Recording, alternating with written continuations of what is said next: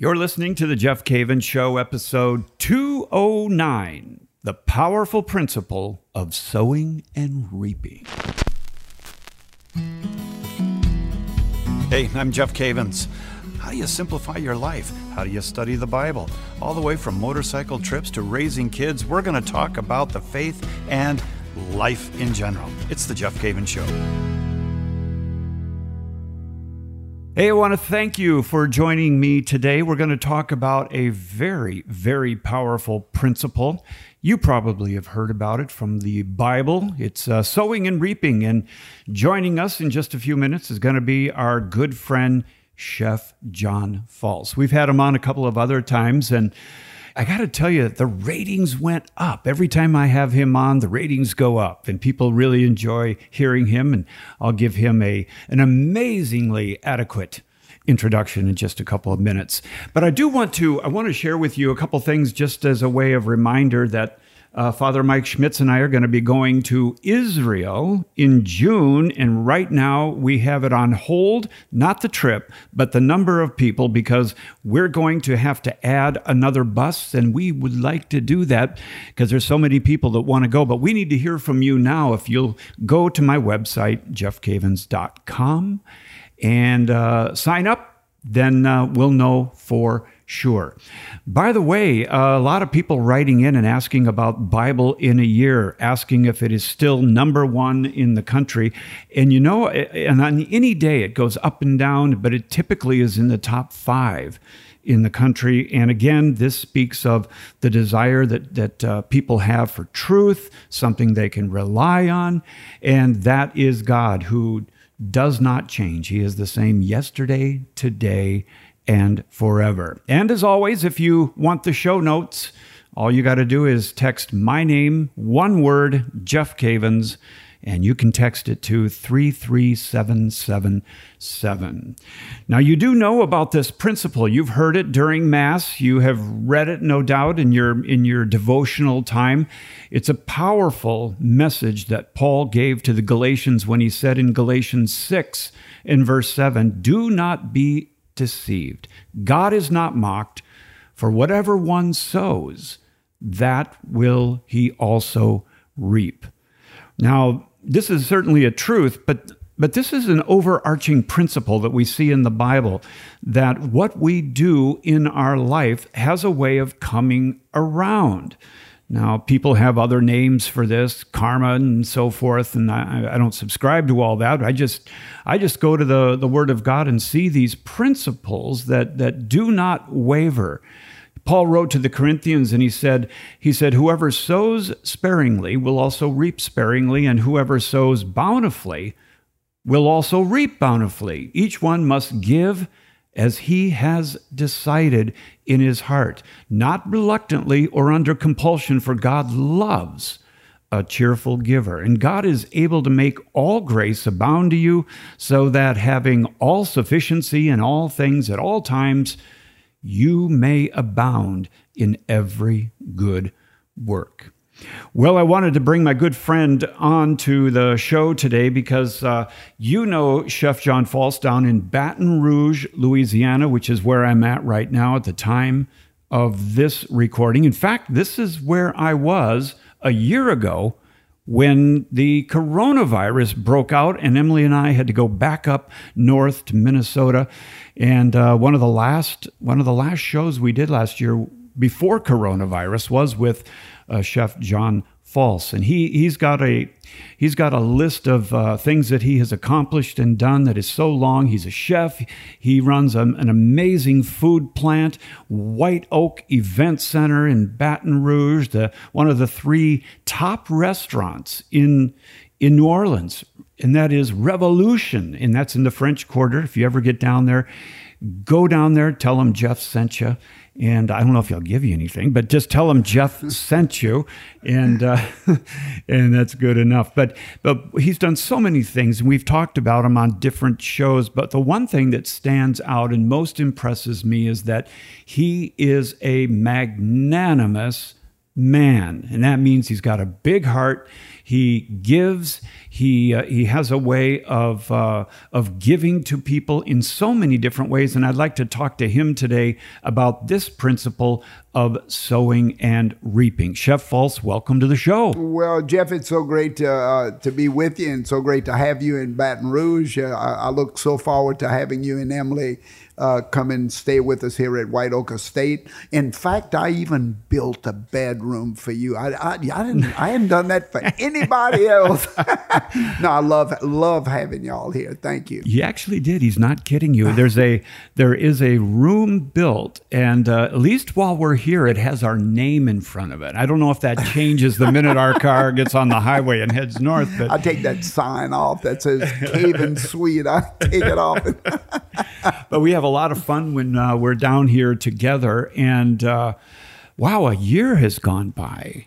It's amazing. And what a year it's been, right? Yeah. What a year it's been. Who could have possibly thought a year ago when we sat at the table that we'd be through this year of COVID? And in many ways, it's been good for us, reflecting in ways that we've never done before, our charitable giving being just called upon so often during these times. Mm-hmm. So I think God always has his purpose, and we always want to be there to assist any way we can. And it's been really a crazy year, but a wonderful year to just tug on your heartstrings. Sure. It really has been. Yeah, I think that's true with Emily and myself as well. During this year, there's been so many opportunities to grow spiritually and to grow in our relationships, but also an opportunity to reach out to people who are anxious, they are discouraged, their life has been turned upside down, and there's an opportunity as a disciple of Christ to say something to them, do something in their life that is of great benefit. And that's what we're talking about today, this principle of sowing and reaping, not just money, but we're going to talk about a number of ways that we can sow and reap. And I do want to get into your background, but before we do that, just generally speaking, what are your thoughts about this idea of sowing and reaping, giving and seeing that the Lord does amazing things in your life as a result of it? Well, Jeff, it's so obvious, coming from the swamp floor, as I call it, the swamp floor of Louisiana, where people are so dependent on each other, especially in the early days of colonization. It's a Catholic community here. The French, the Spanish, the Germans, the Italians, all big Catholic families arriving on the shores of New Orleans here in the 1700s. And bringing with them not only that great faith, but the realization that they needed each other so much. They depended on each other, even though they might not have a common language. The language of, as you mentioned, giving and being there in a time of need was just basic to their philosophy. I mean, they knew that's what they had to do. And of course, living in Louisiana and living in the swamps of Louisiana as we have, everybody was so dependent on each other, sharing of not only your family, but sharing of the food. It's just an incredible place to be.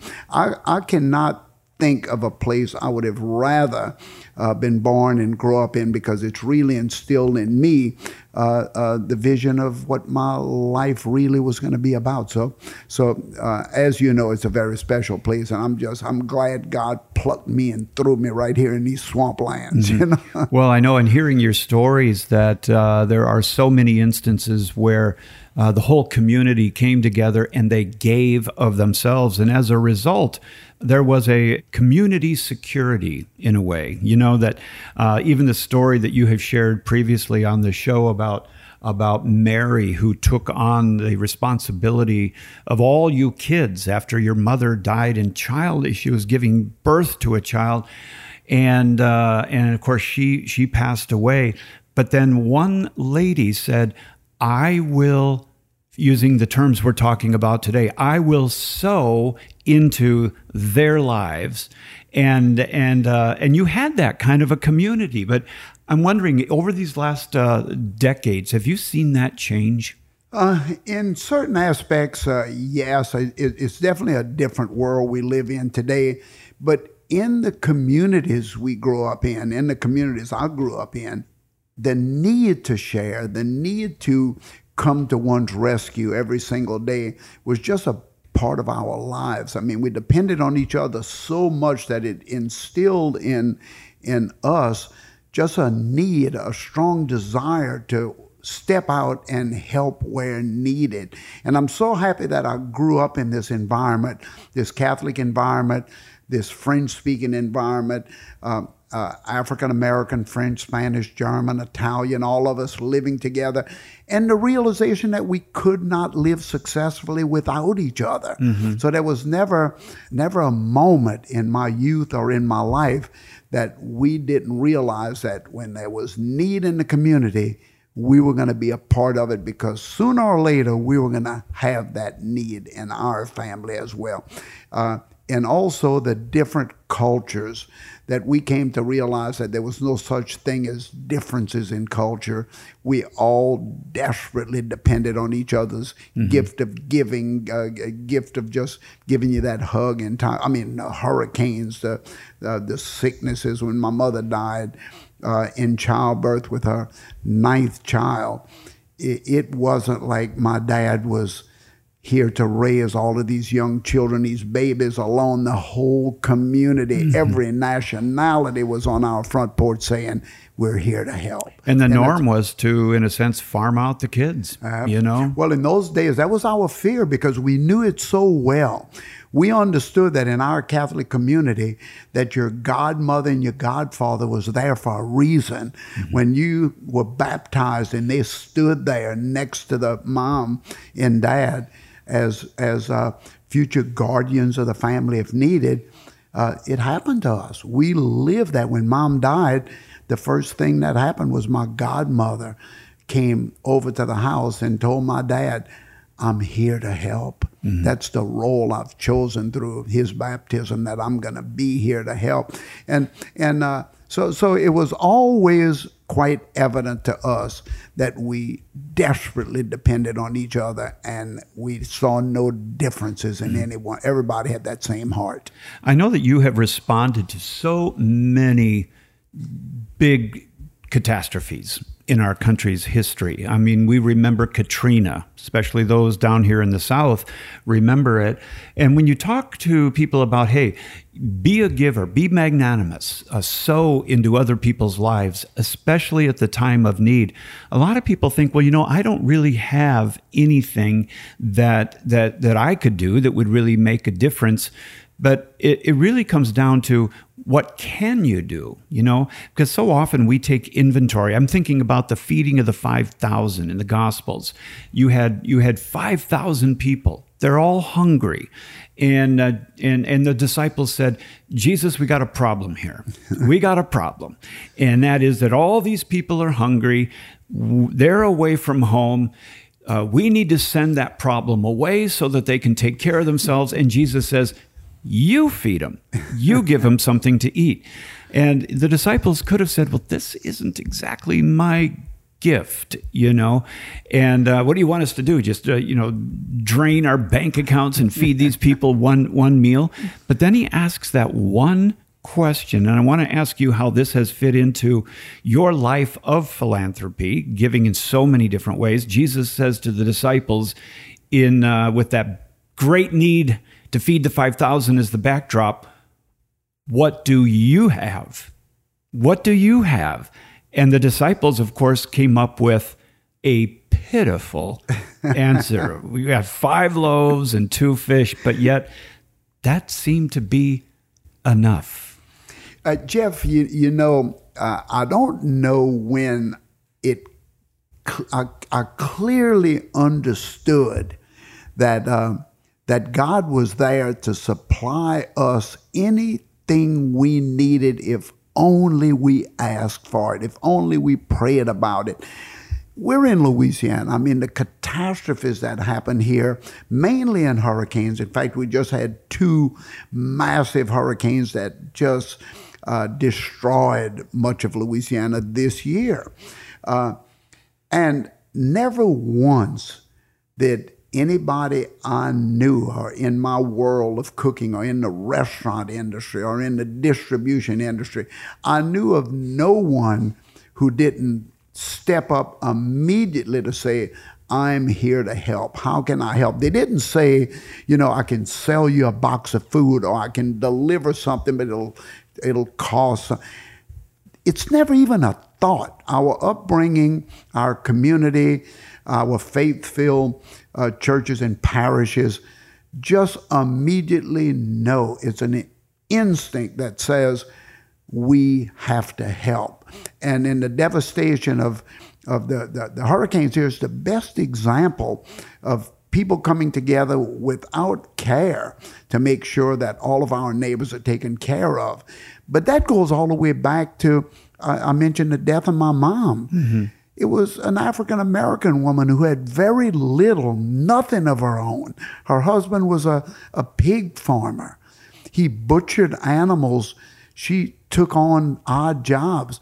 But when Mom died, she knocked on our door. She didn't say, I can cook or I can do. She knocked on our door and says, I'm here to help. Mm-hmm. And my dad said, what are you here to help? What do you mean? She says, I'm here to help you raise these children. Wow. And my dad says, well, who are you? He didn't even know. Here's this African-American saint sent by God to our little Cajun cabin. Mm-hmm. Mom being buried. Dad, 8 children, babies, twins, 2 years old. She's there. I'm here to help. Amazing. And those words, I'm here to help, resonate in my life every single day because she spoke them first. And she sowed into your family. She sowed into your life. And I know that time doesn't permit us on this particular show, but much of your culinary background comes from Mary. And it all comes from Mary. And so much. I have 6 brothers, 2 sisters in my family. And all of us, every single one of us, realized clearly that Mary took the role of our mother and instilled in us this gratitude that she gave to us, mm-hmm. that I'm showing you what you need to do. A simple African-American woman, a hog farmer in the neighborhood who knocked on our door with the greatest. When Jesus said, what do we have? And we have 4 little meat. Mary didn't say, what do I have? She knocked on that door and said, I'm here to help. And 20 amazing. Years later, the last of us graduated from school, and she said, my job is done. Wow. And wow. And so I traveled the world saying, you know what? It wasn't someone with millions of dollars. It was a simple woman with a great heart and a gift from God. And that's what we remember as children of that family. It's not what you need, it's what you have to give. And not too long ago, there was a get-together. I don't know if you were getting an award or whatever, another award I might add, or what it was, but a couple of people showed up and tell us what happened. It had a huge impact on you. Right. I was being given a major award in New Orleans for the work that we've done in culinary philanthropy, etc. And we had a room of about 400 or 500 guests from around the world who I had worked with over a lifetime. And I'm on stage telling the story of Mary, that I'm standing before you people who's taken jet planes here to New Orleans to come and be a part of this event tonight. And I'm thinking to myself that, on that stage, how did I get here?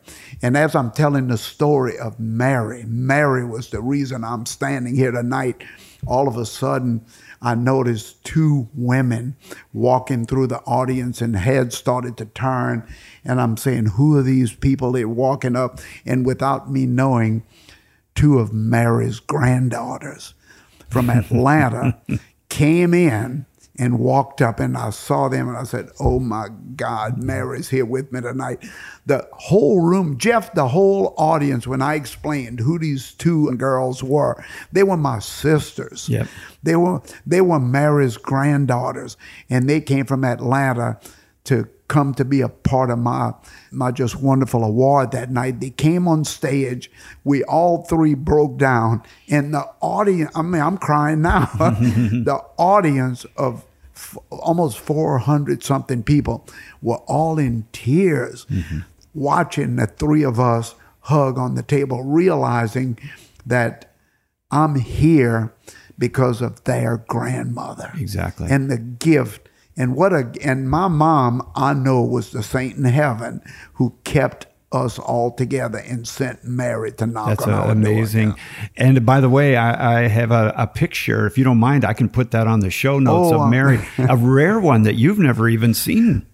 Jeff, I really think, I was telling Lolly, my wife, the other night, I told her about this picture that appeared of Mary. Because remember, we had no cameras back then. This is 1950. We're living in the swamps of Louisiana, a moonshot to New Orleans, just country people trying to survive. We had no cameras. And all of a sudden, just a few days ago, after you arrived here, we were talking, and I got a photograph sent to me by my brother from one of the family members of Mary who knew we didn't have a picture, and she sent a picture of Mary in a gown which obviously was a wedding of one of her daughters, probably back in the late 40s or early 50s. And you're here. I'll show it to you. I said, and you and I were at Mary's grave just last year. We went to see her grave, she and her husband, because I just paid such homage to her and thank God for the gift she gave. But we finally got a picture of Mary. And I would love for you to post it, because her face will tell you all you need to know. I'm going to put that on there. My friends, we're talking with Chef John Folse down here in Baton Rouge, Louisiana, about the principle, the powerful principle of sowing and reaping. And Mary Fascia, I hope I have that pronounced. Fascia. Was the beautiful woman of God who gave and sowed into the Folse family. And so many blessings have come out of it. It reminds me of what Jesus said in Luke 6:38, "Give, and it will be given to you. Good measure, pressed down, shaken together, running over, will be put into your lap. For with the measure you use, it will be measured back to you." It's a principle. It's not a get-rich principle. It's not one that we use, just to gain a notoriety. It's a principle of the kingdom that we are called to live by.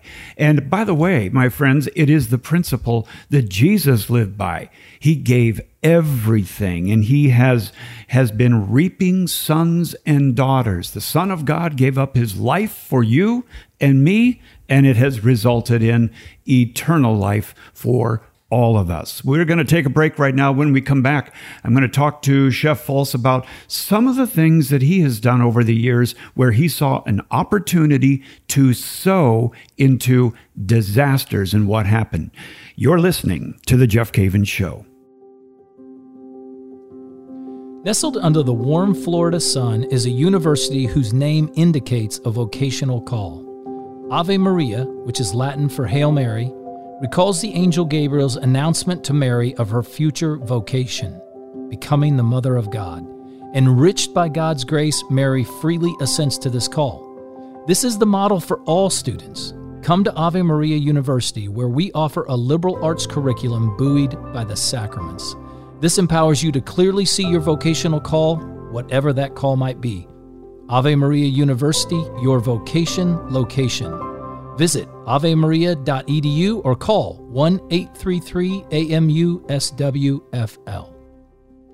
Well, welcome back. And we're talking with Chef John Folse about a principle that I would say really is the principle of his life, at least one of the major principles, and that is the principle of sowing and reaping. What you do to other people, what you do in circumstances, how you handle your finances, how you deal out your time.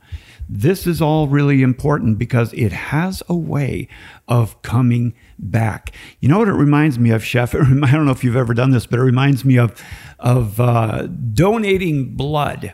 You know, you go to these blood donations and they'll tell you that, okay, we've got your blood, we got the type, and you're in the blood bank now. And if you ever need blood, we want you to know that blood's going to be there for you. But it's kind of like that, but it does come back to us in so many marvelous ways where we can keep on giving. Over the years, what stands out to you as some of the major opportunities that God has given you? And I'd like to take a couple of those and then look at what was your first move? How did you approach that problem with this principle of I'm going to sow into this problem? Well, you know, it was really, let's go back to Mary for a minute, because it was Mary who said, you can never, John, outdo God's generosity. It's impossible. And she would tell us that constantly when people would want us to go. There's a lady whose husband died and we ought to go cut her grass as young children. Oh, no, Mary, we don't really want to go work, you know.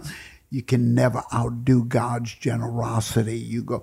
And so we were instilled in that. So early on, once I became a restaurateur, immediately knocks on your door where, you know, can you do a little banquet for somebody, or can you, you know, there's a family that's really in need and maybe we need to do a little fundraiser of time. So very early on, back in the early 1970s, I started to understand something very clearly, that I just could not outdo God's generosity. Mm-hmm. Every time someone knocked on my door, even though I had really nothing at the time, the ability to at least give as much as we could without even thinking about it, just being that wonderful thought instilled in us so many years ago that we needed to share our blessings. So early on in my career, I realized that at the end of the night, there was a little food left over in the kitchen. Mm-hmm. What do we do with it? And, oh, well, let's make a soup out of it or whatever. And we came to understand, well, you know what? Maybe we should do something else with it. Maybe we should go down to that homeless shelter over there. And so little by little, we came to understand that we could not outdo God's generosity. The more we gave, the more we got to give. We never ran short. Hurricanes would come through Louisiana and people would call upon us, and we never thought for one moment, are we getting paid for this? Or we not? We just went out and took a chance, walked out onto that limb and took a chance that we could help in some way, shape, or form. And we weren't short of disasters in Louisiana. Well, you take Katrina, for example. Yeah. When Katrina took place, the whole world was focused on Katrina, and it was a disaster, you know, of epic proportion. Go back with us just for a few minutes, and how did you respond? What was your thoughts at that time? Well, Jeff, the thing that really brought it full circle to me was I got a call one day to say that there was a group of nuns, this was during Katrina, whose convent had been fairly destroyed up in Mississippi, and I'm in Louisiana, and that nobody could get to them. And they had no food there. So I said, we can get to them. I mean, there's no reason we can't get some saws. And we drove to Mississippi and got up to Chattaway, Mississippi, and got to the School Sisters of Notre Dame convent up there. And here was 25 or 30 nuns, many of them infirmed in the hospital there. And we set up shop and started to feed them. And all of a sudden, the masses started to show up. And I said, we don't have food for these people. We don't have enough food. How are we going to do it? And Jeff, that was in my mind the first miracle that I ever experienced. I said, I've got a lot of miracles in my life, but all of a sudden we fed. We never ran out of food. Never thinking about where's it coming from. Sounds like the feeding of the 5,000. People. But anyway, I realized as I left there, reflecting on it, I said, where did that food come from? Where did these people, who were bringing this food to us? And I realized, I said, oh my God, God sent the food. We didn't have to worry, but we just had to be there to cook it, serve it, and he would keep sending it. And from that point, I realized that if someone called upon us, not to worry about where the money was going to come from, where the food was going to come from, just go ahead and get it together, get what we have, take off and go ahead. And there's plenty of disasters in Louisiana, as you well know. Yeah. So from that early beginning that God would always provide, as Mary would say, we just decided that, you know what? Let's give where there's a need. Sure. Let's not worry about it. Let's just go and do it. And of course, we built a major company of giving. We do a lot of disaster feeding. We do a tremendous amount of feeding to the hungry. We do, of course, as you know, we created the Poor Man's Supper for Bishop Ott 27 years ago in Baton Rouge, when Bishop Ott came to me and said, John, let's do a simple cup of soup, a piece of bread, and a glass of water for Lent. And let's see how many people will come and pay something for it that we can give to the needy. The first day with a cup of soup, first year, a cup of soup, a glass of water, a piece of a hard roll, we raised $20,000 for St. Vincent de Paul. And I said again, where did this come from? Mm-hmm. Then I realized right then, don't worry about it. Sure. When you're called upon, do it. God will provide it. Mm-hmm. And Jeff, that's been the story of our life. I mean, you know, I've opened my restaurants in Russia. I've been to China. I've been on the Great Wall. I've seen the need, and I never once questioned after these early experiences that God had given me a call. Feed my people. Feed the hungry. Mm-hmm. He gave me the restaurant ability. He gave me the food manufacturing division.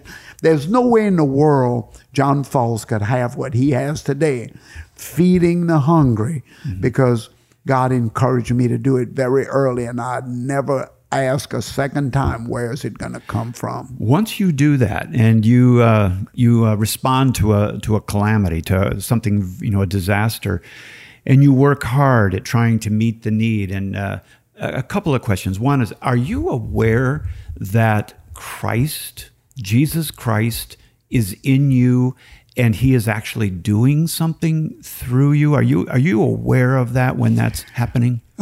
Jeff, it's so clear to me how we inspire, or I should say God inspires people through us. He puts us in places that we could never be. Mm-hmm. He puts us in places that we would never think to be. It's normally tragedy of some type. And people watching us work realize we can do that too. Sure. We can do it too.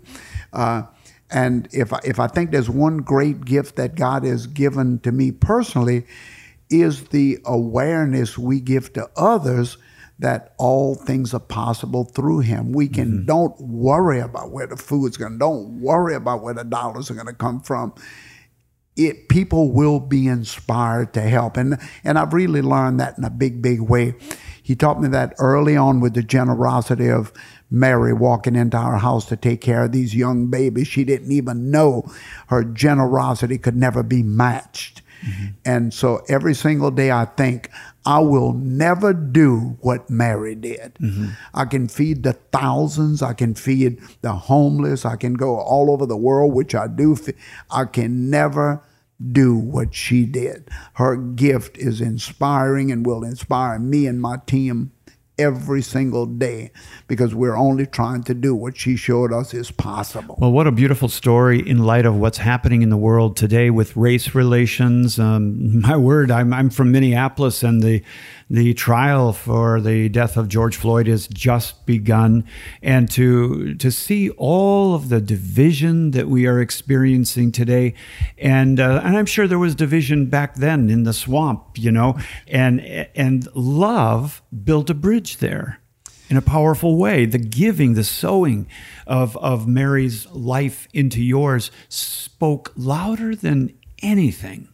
Well, you know, one other thing too, Jeff, absolutely. But it was a community effort. You know, when you're in a place where I was in the late 1940s, early 1950s, we came to realize that nobody had anything. The only way we had anything was to collectively be a part of the community. I mean, it wasn't even thought about. It was just natural. When the neighbor down the way had a little calf and decided that it was time, this little bull, he was going to slaughter it, he called the neighborhood together because we couldn't freeze it, we couldn't chill it, so we had to divide it up, and the next week, another family member did it. If there was extra chicken, somebody would pick them up and pluck them and bring them to the neighbor down the road. When you're in a place where nobody has anything but a strong faith and a loving heart, there's nothing that's impossible. Sure. Nothing's impossible. We had nothing, but we had love. We had nothing, but we had God. We had nothing, we had church. We had nothing, but we had family, all willing to give of each other equally. Do you ever, and it's just incredible life we live. do you ever worry about being taken advantage of? Never, ever, ever do I think of that. If someone comes into our world who wants to be divisive in any single way, we handle them the same way we handle the person in need. We're not going to judge what's the motive here. It's not, I'll let God take care of that. And I'll let God take care of that. I've been in places where the box of money was on the table and everybody who came by threw $1, 50 cents, whatever in to get a little piece of something at a charity event, and the box disappeared. Sure. I never worried about it. I said, Papa, how much do you think was in that box? And, you know, we think, oh, it probably was $150. And we'd walk around and say, our box has disappeared, but we still need the $150. And all of a sudden people say, well, here's Other people were generous. Yeah. And Jeff, what came out of all of this was the realization that, again, we could never outdo his generosity. He was there for every need. He was there in the greatest of tragedy. He was there in the greatest of, to give us hope. And we came to realize that there was no need to worry. Why do you worry? What are you worried about? As Jesus said. I've actually heard people discuss this before, and that is that as human beings in the fallen condition, we are susceptible to worrying and being anxious about our own needs. What am I going to eat? What am I going to wear? Where am I going to live? But the one common denominator that I have seen in people who are confident and they are trusting in God is that they themselves give. And they give well. You know, I think about the scripture in Malachi chapter 3, where Malachi speaks and says, bring the full tithe into the storehouse, that there may be food in my house, and thereby put me to the test, says the Lord of hosts, if I will not open the windows of heaven for you and pour down for you a blessing until there is no more need. Now, I'm not talking about a name it, claim it gospel here, but we're just talking about, you know what? If you are a giver, it's almost like there is an emotional insurance policy built in. You know what? God's going to take care of me. God's faithful. And I've seen that as a common denominator in all those who give. Jeff, you know, one of the greatest events of my life was when I opened my restaurant in the Soviet Union. And when I opened for the Reagan-Gorbachev Summit of '88, I went to Russia and realized that this nation that as a young child, I jumped under my desk because there may be an atomic bomb that the Russians were sending, you know, Americanism versus communism and all this stuff in the 1950s. And here I am in Russia, and I'm going to do a dinner for Reagan and Gorbachev, the two great world leaders. All the world press is there. And I'm walking through the neighborhoods with my guide, the person assigned to me, a woman, who announced to me as we were walking that I'm Catholic. I'm Catholic. And are you Catholic? I said, yes, I'm Catholic. And she says, we have no churches here. And she says, can we talk about church? do you have churches where you are? And I said, yes, we have plenty. I'm in Louisiana. But as we walked around, she realized, she said, you have this great banquet for the presidents of the world here, and our people are starving. Our people are hungry. She says, how wonderful it'd be for you to do a dinner like this for our people, but it's impossible. I said, no, it's not. We're here for 10 days. We're going to feed some of your people. Yep. And you know my story when she said, can you bring me a Bible? Yep. This is the same woman. And I realized that God sent me to the Soviet Union not to cook for Reagan and Gorbachev. It became so clear to me that the greatest honor in my life was walking with this woman into what was a church with tears in her eyes saying, God is here, even though we see nothing of him here. And she wants a Bible. And I want a Bible. Yeah. And I'm cooking for the great press of the world, the two most important presidents on earth at the time, Reagan and Gorbachev. And I'm walking with this woman of the Soviet Union asking for a Bible, not for food, not for money, but for a Bible. And I'm happy to say I was able to bring it to her. But then in my own world, I was speaking all over the country talking about this great role I played in opening the Soviet Union with this, and how I cooked for presidents and how I did this. And one day, Jeff, kneeling in church, it dawned on me. God did not send me to the Soviet Union to cook for Reagan and Gorbachev. He sent me to the Soviet Union to bring a Bible. Yep. That's why I was there. Yeah. And all of this was lost. And it took me a couple of years to realize, sitting up in my bed, oh my God, God sent me there to deliver a Bible. Sowing the word. Oh, yeah. And I just sat up in bed and cried like a baby that I missed that I missed it. Well, you bring up a topic there that is very important to include in this discussion about sowing and reaping, and that is that when we hear about sowing and reaping, Jesus teaches the parable of the sower, and the sower sows the word, and the word will not return to God void, but it'll accomplish that which he purposes.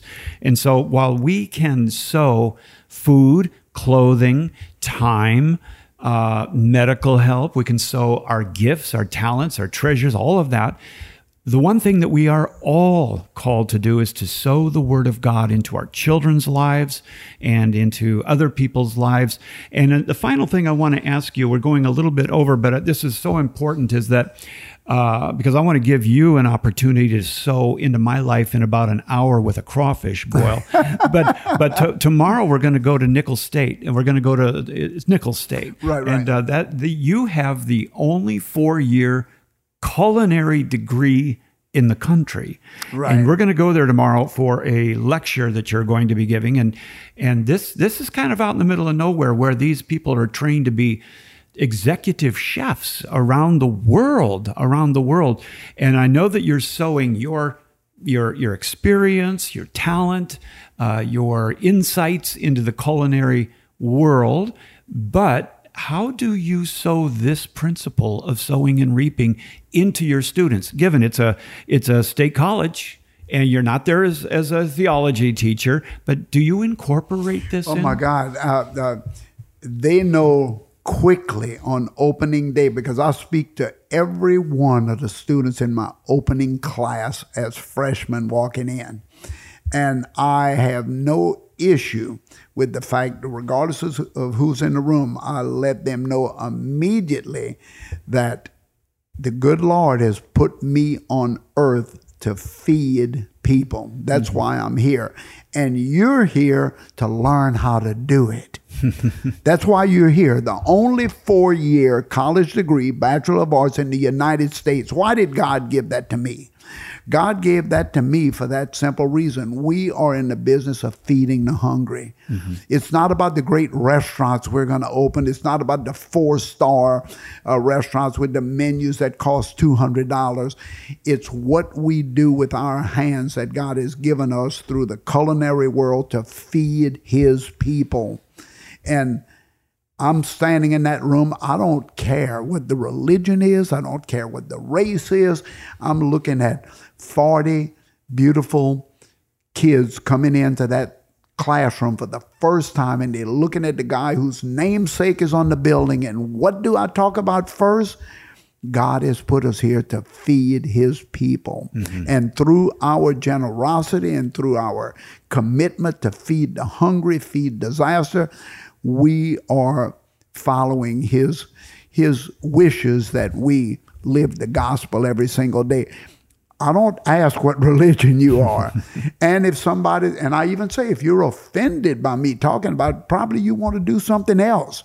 Because we are about feeding God's people. Mm-hmm. We're about feeding the hungry. Oh, yes, we're also about making money in a restaurant.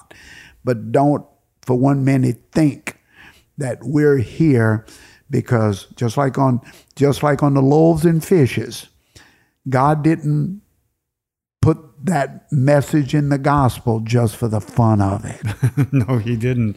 Hey, it's been so good to talk to you about this, and I'm looking forward to the next time we can get together and talk about what the kingdom of God in your life and some of the principles that you have discovered. And I must say, last year we had a gumbo cook-off, and I was absolutely blown away at how gracious you were when you realized I took first place in that cook-off. I am really good at deception like that. I mean, I can keep a straight face when I tell someone who I know I'll break his heart if I tell him that gumbo is really not any good. But it was your first time. I mean, don't be embarrassed about it. Actually, you made a pretty doggone good gumbo. Well, I'm going after your other gumbo title in the Guinness Book of World Records. You do have the largest bowl of gumbo in the world. I'm going after that. I want you to know. Look in your rearview mirror because I'm coming up behind you. You see, that's another gift from God. The world's largest gumbo in Guinness. We serve the needy and the hungry. Oh, that's great. Hey, my friend, I want to encourage you as we close this out.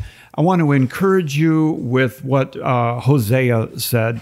In Hosea chapter 10 and verse 12, sow for yourselves righteousness, reap the fruit of unfailing love, and break up your unplowed ground, for it's time to seek the Lord until he comes and showers righteousness on you. Where do you go? How do you begin? Plow up that unplowed ground. Break up the fallow ground. Begin to do some things that you've never done before. Get outside of yourself and love other people. Give in ways not only that are in your zone, in your wheelhouse, but in any way that you can. As members of the body of Christ, back in the Bible days, they knew that they were Christians by their love for one another and the way that they served. And they were servants, and they came to serve the one who came to serve us, and that's Jesus. So I just pray that some of the principles here that Chef Folse has been talking about would inspire you in your work, in your family, and among your relationships, and that it would assist you in becoming more like Christ in everyday living. Hey, again, if you are interested in going to Israel, I'll put that information in the show notes. It's my website, jeffcavins.com. And if you are interested, by the way, in going over to Spain and Portugal in October, I'll be doing that with Marcelino D'Ambrosio. We're going to Fatima, and you'll have a chance to go on the special walk to St. James and the Camino.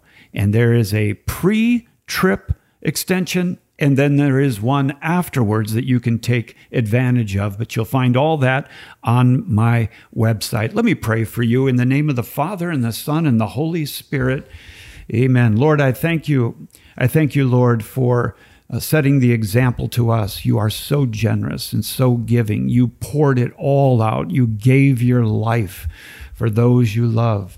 And Lord, you have said that you have set an example for us, and we pray that today, this week, even during the final days of COVID-19, that we would be walking in your example, that we would walk in your example and be generous, kind, giving in every way. Open up the doors for us to act like you and to share the life that you have given us with others. I pray, Lord, for all my friends listening today, that you would continue to encourage them and to give them a peace that passes all understanding. I love them, and I pray, Lord, that you will guard their hearts. In your name I pray, in Jesus' name, amen. In the name of the Father, and the Son, and the Holy Spirit, amen. My friend, I love you, and I'll be praying for you this week, and I ask you to continue to pray for me. And let's pray together that God will continue to do great things in our lives as we walk as modern day disciples. God bless you. Have a great week.